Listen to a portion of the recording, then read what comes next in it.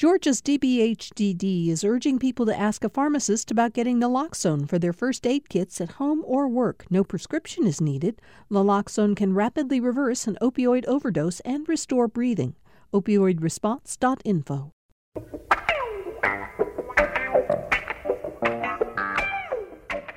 Glad to have everybody with us as we start another brand new week on Political Rewind. I'm Bill Nigut. We've got a great panel and a lot to talk about, so let's get right to it. Jim Galloway, the former political columnist for the Atlanta Journal-Constitution, is with us as he is on Mondays. Jim, how's it going? Oh, I had a great weekend. The weather's beautiful. Dogs won. Tech won. The Braves won 2 big ones, and the only disappointment was your Atlanta United team, Bill. Yeah, well, you know, I thank you, Jim. Thanks for making a painful start to the week for me. I'm glad you're here, though. Terry Anulewicz, who is, of course, a member of the Georgia House, representing parts of Smyrna, Marietta, I think parts of unincorporated Cobb County as well. And by the way, I've never mentioned it before, served for like 10 years on the Smyrna City Council before going to the Georgia State House. Hi, Terry. Hello. Thank you so much for having me. It is always wonderful to be here. Yeah, and in fact, to complete a Cobb County trifecta, Leo Smith, a Republican political consultant and the founder and president of Engaged Futures group, is with us. So Cobb County represented in the House by all 3 of our panelists today. Hi, Leo. Let's go, Cobb. Very quickly, because I want to talk about the president, but Jim Galloway, you pointed out Cobb County is taking the initiative in the upcoming week. They're going to take advantage of their big fair and start giving out COVID tests at the fair, and they've got an incentive package as well, Jim.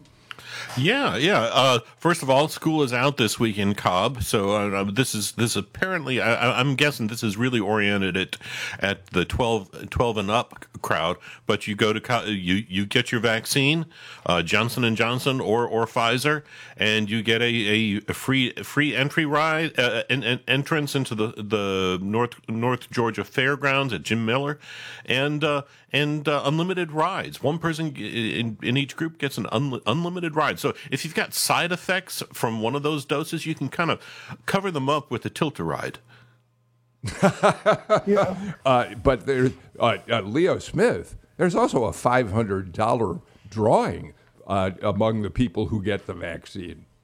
You know, I think hopefully now, Terry, we can get past some of these stereotypes about Republicans being wealthy and not motivated by $500 incentives. I hope in this case, Republicans in our county, which we are struggling countywide with vaccination rates, I hope that this red state situation where vaccination rates are low can be helped by things like this. I mean, this is an event at Jim Miller Park that always draws a lot of political candidates. As a matter of fact, the Republican Party is always there with a tent, with tables. Candidates are there. Hopefully, we'll get some Republicans getting vaccinated. Yeah, but we should point out, Terry, that Cobb County school superintendent, school board has fought tooth and nail against any kind of mask mandate, and there are a lot of parents in the community who have been on both sides of that, very passionate one way or the other, right? That is correct. It's been fascinating to watch this evolution of the relationship between the superintendent and the Cobb Douglas Board of Public Health, to the point where the superintendent is almost really being openly antagonistic towards the Board of Health, which is fascinating and horrifying and disappointing, because I do feel like we should all be working together to make sure that we get as many of these 12 and up kids and our teachers and our faculty and our staff and our parents as vaccinated as we possibly can. Okay, we should point out that the Georgia Department of Public Health over the last few days has reported that, thank goodness, infections are down in at least metro Atlanta schools. So we'll watch how that trend continues and keep track of how the virus is moving across the state. All right, let's talk about the weekend. Jim Galloway, Donald Trump in Perry, big raucous rally. He's had red meat for his supporters. And I suppose most interesting, it certainly isn't news that Donald Trump took the stage for more than 90 minutes, and much of his speech or his impromptu remarks were devoted to the fraudulent Georgia election that he claims was stolen from him. But he had a little twist on it this time. He suggested at least twice that I'm aware of that maybe the crowd might be better off electing Stacey Abrams than Brian Kemp, who refuses to be a co-conspirator in the election fraud story. Yeah, and you could see a dozen Democratic strategists kind of immediately put their arms around that clip, get it ready for a 15-second spot that starts showing in January when this race will really heat up. But I will tell you what. The real paralysis, I think you could see if you take a look at today's jolt in the AJC, and it leads on the fact that Trump was basically there to, in addition to pumping up his own fortunes, his own misfortunes, he endorsed Jody Hice for Secretary of State.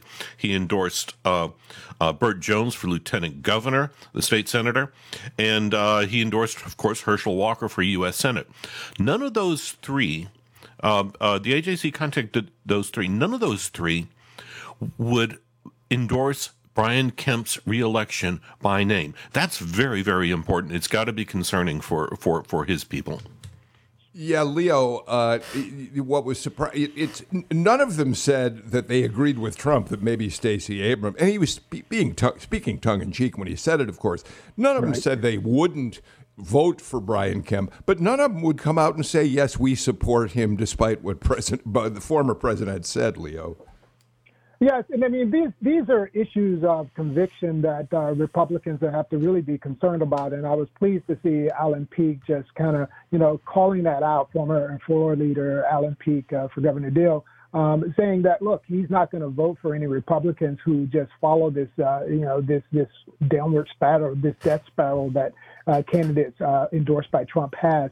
And what I'm concerned about is a repeat of the voter suppression that's self-inflicted that Trump applied to Georgia in the Senate race. And now we're going to probably see the same kind of voter suppression because the top of the ticket is the governor. And if Trump is saying don't vote for the governor, that's bad news for Republicans down ballot. Terry? What's fascinating to me is, this squad of candidates who've been endorsed by Trump, they're not saying they're going to support Kemp, but at the same time, they're not saying who they are going to support. And so I think that without having some alternative that they're going to rally behind, because at this point, I don't think it's going to be Vernon Jones, who is the candidate that these folks are supporting. It's a little bit hollow, right? I mean, they're going to have to vote for somebody for governor in the primary. And if it's not going to be Brian Kemp, then they should probably identify who it is that it's going to be. Yeah, but I think, Jim, that Leo makes a good point. If Trump keeps at this, and there's no reason to think he won't, then you might have a recurrence of what we had in the runoff election when Kelly Loeffler and David Perdue were victims of Trump suppressing the vote because Republicans didn't trust the system. No. I mean, no. He makes a point, and I think that's more than what Terry just said. I think that's the more likely outcome is that rather than vote against Trump, you're going to have. Rather than vote against Kemp, you're likely to have voters who turned off Kemp by Trump will simply not vote. Sit on their hands, and if they stay home, that's one thing that hurts the Republicans up and down the ballot. But even if they skip that race, if they just very rarely do you have more votes at the top at the bottom of the ballot than you have at the top. And if you don't have a lot of votes at the top, then it's gonna hurt all the way down the ballot. Leo, what is happening here? Complete implosion. Not only that, you had David Schaefer, the chair of the party, coming off of being sued by a former chair of the party, John Padgett, for monies owed. So you got these kind of internal fights that are happening that are administrative, that have long history. But then you have David Schaefer going to an event that's about an endorsed slate of candidates, where he's telling other candidates, hey, we don't get involved in primary races. We don't put a thumb on the scale. This is highly inappropriate, and there are many Republicans very upset about it. Okay, there was other interesting news to come out of this event. Herschel Walker's debut on the campaign stage, for one, a big call for an audit of the Georgia elections and more. And we're going to talk about those in just a couple minutes. We are continuing our fall pledge drive here at GPB Radio. We're going to take 2 pledge breaks during our show today, so we're limiting it to that. And it's our way of saying to you, please, if you don't support Political Rewind at this point financially, we really need your help to make this show continue the successful course that all of you out there who listen to us have put us on. So here's how you can get involved in helping support GPB and Political Rewind.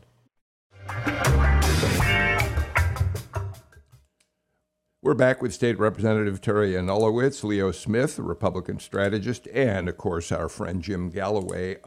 It's interesting, at the rally in Perry, while Burt Jones, Jody Hice, Marjorie Taylor Greene, Vernon Jones all took to the stage and basically gave the crowd the same kind of red meat messaging that Trump did, the one person who did not was Herschel Walker. Let's listen to just a little of Herschel Walker's speech, his campaign debut before a large crowd. And people always ask me what qualifies me to run for this office. Yeah, New York, I can hear you loud. And I said, well, you're right, I'm an American. And I said, what qualifies a reverend to run for this office? What qualifies a farmer to run for it? What qualifies a businessman to run for it? And you know what qualified me to run is because I love America. And I'm going to fight for America. And it is time for us to stop wondering what we're going to do, but do it.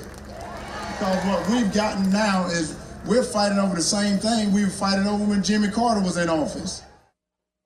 So, Terry, I think that's interesting. Walker didn't repeat any of the election fraud claims. He didn't call for the audit of the Georgia votes, which we'll talk about in a couple of minutes.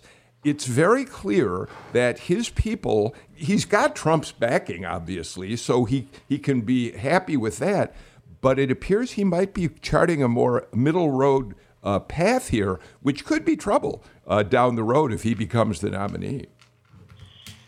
It's interesting. It was interesting to notice that because it was incongruous with all of the words that we were hearing from all of the other speakers at that rally, whether it was, different members of Congress from Georgia or the former president, whoever it was. It was not a speech that was really deep on policy. It really wasn't a speech that was even shallow on policy points. But I do think that it is notable that he didn't perpetuate the misinformation and disinformation about voter fraud in Georgia. He could always be saving it for later. He could have just wanted to introduce himself. This was his first real official campaign event. But it is interesting, and I still don't know if that's going to be enough for him to appeal towards more middle-of-the-road folks, especially with the very loud Trump endorsement. Yeah. Jim, when I said trouble, of course, I ment for Democratic candidates in a general election. Right. A couple of things here. Number one, I think it tells us where Herschel is slightly ahead of, say, people like Jody Hice, Burt Jones, and others on the spectrum of running for office. Those three are still have to kind of show that they are Trump people. They have to prove that they are Trump people. Herschel doesn't. His problem is getting those November general election voters. And I think if you compare this to anything, I would compare it to Kelly Loeffler's debut as Brian Kemp's appointee to the U.S. Senate, where she, right out of the box, she went hard right, because she knew she had Doug Collins coming after her, so she had to prove her credentials with the Trump GOP base, and Herschel doesn't have to do that, and he's behaving as if he doesn't have to do that. Leo? I went to Georgia Public Policy Foundation's their annual event with Jason Rowley last week. And it was really interesting because there were very few politicians there, very few candidates there. They were packed house. They got great support. They're doing great work. But policy is not of interest right now to the Republican base. Celebrity is.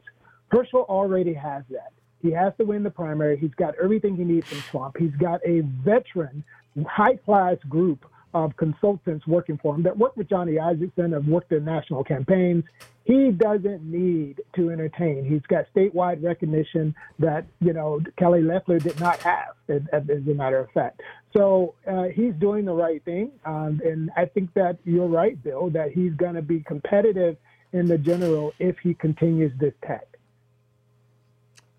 So, Terry, it's interesting that Leo points out that he's got a team that worked with Johnny Isakson. Now, look, Johnny Isakson voted, for the most part, as a real Republican, and he voted issues that certainly a lot of Democrats were unhappy with him for. But he always had this reputation as being the guy who was more of a centrist, who could work across party lines to get things accomplished.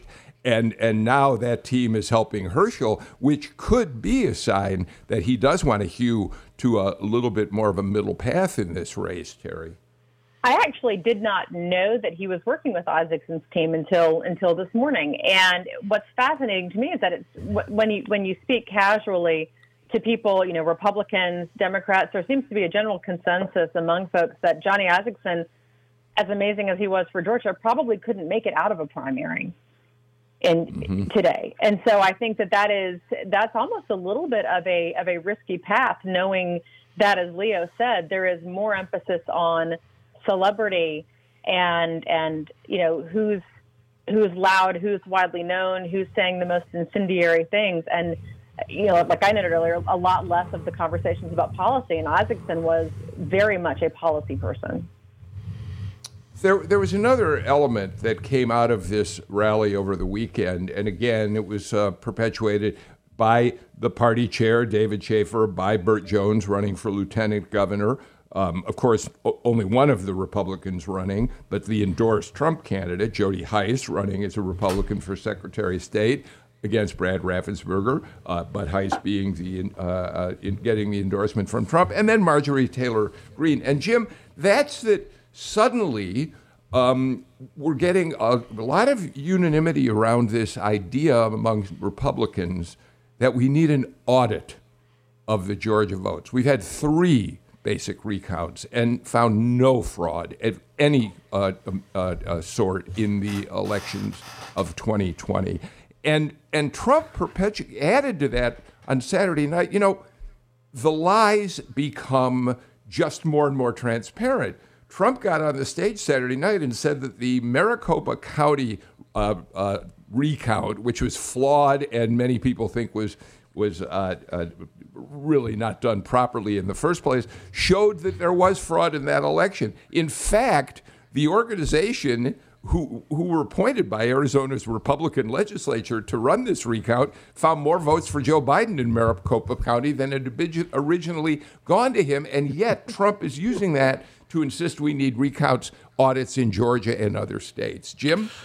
Right. Well, first of all, let's not call it an audit. We got to find another word for it. I'm not sure what that word is. Maybe it's kind of a burning the ballots kind of situation where you're trying to throw enough smoke at this at the vote, at the ballots that you and I cast each November and during the May primaries, so that you're trying to cast enough doubt on that you can engineer a situation where you kind of cast those things aside. And that's what I really worry about. I'm worried that these calls for the so-called audit, somebody help me with a better word for that, but that is going to prompt something to jump up in the state legislature in January, that in cases of uncertainty in ballot outcomes, the legislature or some other body will be empowered to make the decision for voters. That's essentially what last December's attempted coup by the Trump administration was all about.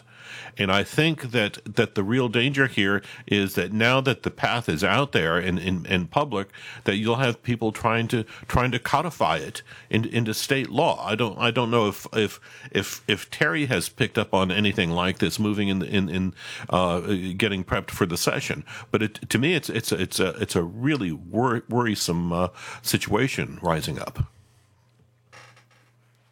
It is extremely Terry? worrisome. Yeah, no, it's extremely worrisome, and it's worrisome on, again, multiple levels and multiple accounts. I mean, what ended up happening in Arizona is you had the cyber ninjas, as they call themselves, who came in and who, at the end of the audit, they left with a bank account that was a lot heavier than they had going into it. A lot of the political consultants and the politicians who put them in place have ended the day with much heavier campaign accounts than what they started off with. But what's happened here with this rhetoric and this insistence by the former president on Saturday, that even with the audits of the cyber ninjas saying that, yeah, Biden won Arizona, to still continue to undermine the facts and the data with these lies is very problematic. And I think that as we go into the special session, we go into the 2022, these conversations are going to continue at the committee level and on the floor of both the House and the Senate, and it's extremely concerning. Leo, it feels as if, and I don't want to be a doom monger, that there will never be again a close election in which the losing party doesn't want to investigate fraud. Now, I got to say right now, of course, the weight is on the Republican side because it's the Republicans who are complaining that they lost the White House. Still, you've got to wonder whether the public will ever again have confidence in the outcome of a close election based on what's happening now. Well, I think there are certain things that are certain because of this emphasis and interest in hand counting. I think the auditor said that there was no substantial difference between the hand count provided and the official canvass results. Hand counting is now going to be something people will demand, and I think that obviously moving into policy everywhere. But the other thing there is that this is really a misplay by Republicans again, because what we're doing is we're still licking our wounds from the same election. And as Terry mentioned, the whole examination of the count is really it's a grift. It's a grift game that some people are making a lot of money off. It's an entertainment factor. I look at social media and the kind of people who are sort of helping to create this frenzy over an audit in all the states from Arizona here. Those people are being heavily influenced by Arizona politicians running for Secretary of State and people just making money off of the grift. Terry, I want to give you a chance before I got to get to a break. Yeah, I'll be quick because we need to raise money. And that is really important, and everyone needs to open their wallet as well. What I want to talk about was what Leo said about how more and more after elections people are going to demand the hand counting. And you combine that with some of the aspects of SB 202, and specifically I'm talking about how any elector in any precinct can challenge all of the votes in that precinct. The supporters of SB 202 said it was going to get us faster results. There is absolutely no way, with the circumstances the way they are now, that we are going to have faster election results. When we come back from the break, I want to talk about one more outcome of all of this talk about audits, and one of the downsides of what's happened in Arizona and could presumably happen here in Georgia if somehow there is some sort of recount, whatever you want to call it. But before we do that, we do need to get back to our pledge team once again. If you have supported us already, if you continue to support us, you're the people who keep us on the radio. We were a one-day-a-week show 7 years ago. Jim Galloway was with us on that very first show. We're now 5 days a week because you wanted more of our program, which gives us just enormous gratitude for you. So if you support us, great. If not, here's how you can do it. I do want to take just one moment before we get back to a political conversation, although there's some politics in what I want to say, to acknowledge that our good friend, good friend of this program and also a good personal friend, Kenny Leon, won yet another Tony Award last night. He won it for the direction of A Soldier's Play, which was written by Charles Fuller back in 1980. Fuller became only the second African-American to win a Pulitzer Prize for playwriting. Kenny brought it to Broadway. It had never been there before. And in his speech last night, he passionately talked about the need for diversity. He said, we've been talking about making changes on Broadway. I think we have a wonderful beginning, but it's going to take all of us. I do feel we can do better as people. We should be about sustaining the evolution of mankind.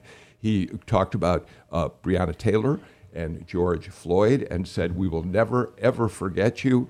And then said, no diss to Shakespeare, no diss to Ibsen, to Chekhov, to Shaw. They're all at the table, but the table's got to be bigger. Kenny Leon still makes his home in Atlanta, and I think we all have good reason to be incredibly proud of his achievements and the inspiration that he is for all of us as we think about social justice and a broader understanding of who we are as people. All right, Jim Galloway. When the Arizona recount, the Maricopa County recount was going on, Katie Hobbs, the Democratic Secretary of State out there, said that she was terribly worried that the cyber ninjas could be, in fact, maybe either intentionally or unintentionally mucking up the insides of the Dominion voting machines. And she told the legislature they may have to pay for all new voting machines. And there's now a concern in some of the other states where these so-called audits are underway. And it's something that I would think was worth thinking about if something happens here, a demand for examining machine counts. Right, and actually, the situation in Arizona was even more specific. You had a Mesa County election supervisor, Tina Peters, kind of start buying into the conspiracy. It's alleged, and the FBI and numerous law enforcement agencies are investigating it. It's alleged that she and others may have snuck somebody into the secure area where the voting machines were kept, and that someone downloaded the hard drives of Dominion voting machines and passed them on to Mike Lindell, the mattress guy who's convinced that Trump won, and that's just a tremendous breach of security. So you've got a situation where I think we just saw the kind of the theme of Georgia's Secretary of State race jump up. I think voter of the security of those machines and the willingness of the candidates involved to keep them secure is going to be a top issue. You've got on the Republican side, of course, you've got Jody Heiss, you've got Brad Raffensperger trying to seek re-election. You have David Belle Isle in there as well. You have B. Wynn on the Democratic side, and you just had a new fellow, Michael Owens, who's been on the show a few times, another Cobb County person. Former chairman of the Cobb Democratic Party, he is involved, and one reason one strength he's citing is the fact that he is a cyber security guy. Yeah. Well, we'll watch how that unfolds, and we don't know that the legislature will move forward with this recount, or whether the governor's going to call for it. It's unlikely. I mean, the governor doesn't need to continue this theme because it doesn't help him in his reelection bid, but we'll keep our eye on it. Let's move on. Terry, a lot of eyes were focused Friday on the 11th Circuit Court of Appeals, which took up the appeal on the Georgia heartbeat law, which all but bans abortion in the state of Georgia. A lower court, federal court, had ruled already that the law was unconstitutional, which means it's never been put into motion. It's never been enacted here in the state. And there was a lot of questioning about how the 11th Circuit would deal with this. What ended up coming out of that Friday session was it appears the three justices who heard the arguments are saying now, we don't think we are it's a good idea for us to say anything about Georgia until we hear what the Supreme Court has to say about the very important Mississippi lawsuit, which will be before the court on December 1st, but which we won't get a ruling on until early next summer. All that said, Terry, it looks like the Georgia law isn't going into effect anytime soon. No, that's exactly right. And that, if I could only say one important point about what's happening with this case and how it's proceeding through the appellate courts and what's happening in the Supreme Court, abortion remains legal in Georgia.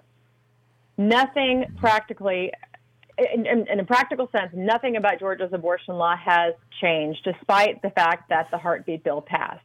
And abortion remains legal in Georgia. The law is it is just as it was prior to the passage of House Bill 481. It looks like nothing about that is going to be changing until, as you said, Bill, probably next summer, when the Supreme Court issues a ruling on this Mississippi case that they're going to be hearing on December 1st. Leo, we do think that it's likely, and I'll ask Terry about this in a minute, but let me get your thoughts on this too. We do think it's possible that Republicans are going to introduce, some Republicans want to introduce a bill that will replicate the Texas abortion law, which essentially deputizes residents of Texas, not just Texas, but anywhere in the country, we're now learning, people can sue all of those who aid in an abortion that's after 6 weeks of pregnancy. Leo, what does this mean for, again, Georgia's election chances, notwithstanding what it means to the women who are in the situations where they think they might need an abortion? Well, I think it's important, as Terry mentioned, that to know what the law is and that abortion is still available in Georgia. I think the mean-spiritedness of the Texas application of incentivizing turning on each other is not something that I think Georgia conservatives would want to see happen. But we have to understand it's not entirely in Georgia conservatives' hands. This is a national campaign. It's been a long national campaign, and partly because there's efficiency in copycatting what happens in one state and then coordinating with independent expenditure groups to make sure that aim is applied to various states as they test law and push the limits. So I don't think that in Georgia the spirit of that will be applied in any arguments for against Roe versus Wade, and I think Georgia has not argued against Roe versus Wade as much as as it actually appears to be written by law. I mean, Roe versus Wade is actually mentioned in these court proceedings, and I wonder if Georgians are really against Roe versus Wade in entirety. Yeah, Jim? What's interesting is, and this has just kind of occurred in the last couple of weeks, is the Texas law has received two challenges to it, and I think what anti-abortion forces in Texas are finding out is that when they wrote that law, they gave up control over who is going to become the bounty hunter. Who is going to be pursuing that, and why are they pursuing that? And it's becoming clear that you could have just a raft full of people who are just out for the money, and that kind of muddies it muddies it makes the motives for opposing abortion a lot less pure. So I think that is going to be a major consideration when other states take up this matter. Terry, are you expecting that bill will in fact be introduced? Oh, I'm certain that bill will be introduced. I'm certain that it will be introduced by someone in the House. I'm certain it will be introduced by someone in the Senate. We've already had a senator say that he's going to introduce the bill. I appreciate that Leo mentioned the mean-spiritedness of the Texas bill, because I think that is so very much the essence of a lot of this legislation. They're not concerned with women. They're not concerned with health. There is a great deal of mean-spiritedness with the legislation. And while it is, Leo's right, this is a national campaign. There are national forces behind this. But ultimately, what happens to it in Georgia depends really on what happens in the House, what happens in the Senate, and what happens with the governor. So you've got the lieutenant governor. He's ultimately the one who will make the decision to call that bill to the floor in the Senate. You've got the Speaker, who is ultimately the person who will make the decision on whether or not that bill comes to the floor of the House. And if, God forbid, that does happen in either chamber or both chambers and it passes, you've got the governor who has to make the decision. And while an issue like this bill and doing something like this Texas bill is red meat for a primary, I think it is a very treacherous path for Republicans to start to take when they are heading into a general election in November 2022. Leo? Yeah, I agree with Terry. Georgians and polling shows that, Georgians largely support Roe versus Wade. Years ago, amongst Republicans, as I worked for the party and we did polling on these issues, there was a growing trend, especially amongst young voters, that abortion was less of an issue to conservative young voters. There was a libertarian movement starting to grow within the Republican Party. And now I think one of the reasons why it has so much volatility and interest is because, again, meanness is a brand now within Republican campaigning, the ability to just swing sticks at people. And so this is a wedge issue that's become more attractive. But Republicans were, debating this issue far less 10 years ago than we are now. Leo, one last question for you on this show.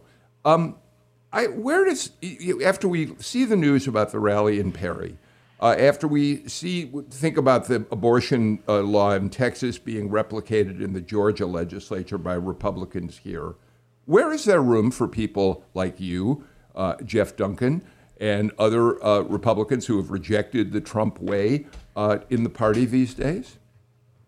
I mentioned Georgia Public Policy Foundation and their annual event last week. Policy has to become priority again. And I think as the party goes into this death spiral and we hit bottom, again, we have a chairman pursuing a chairman. We got all kinds of problems. I think substance is going to become something that we seek again. And so from Alan Peake to, people like Buzz Brockway, Buzz over at, Center for Georgia Families, former senator. I think these folks are growing in number, and as we death spiral, folks are going to want good policy again. And so there's a back to center movement across race, class that is happening. Let's get back to center on policy. And so then you got candidates, Jim didn't mention TJ Hudson, 17 years experience in elections management, running for Secretary of State as a Republican. Those people will start to come to fore. Jim Galloway, thank you for that, Leo. We'll see if that happens and how quickly. Jim, we're running out of time, but a friend of the show's, Fulton, the legislative liaison for the Fulton Democrats, so let's remember he's a Democrat, suggested the word that we should be using for looking at the votes again. He says they should be called fraudits. No. All right. We appreciate the input whenever we get it. Jim Galloway, Terry Anulowitz, Leo Smith, thank you for a terrific conversation. We are out of time for today's show. Once again, I'm going to send you back over to our pledge team in hopes that they can encourage you to become a supporter of GPB Radio and this show. I'll be back, of course, with a new show tomorrow. In the meantime, take care, stay healthy, wear the mask when you're indoors, and tell your friends who haven't been vaccinated, please do it for all our sakes. Oh, yes, get a flu shot, too. It's right down the street at your drugstore. See you all tomorrow.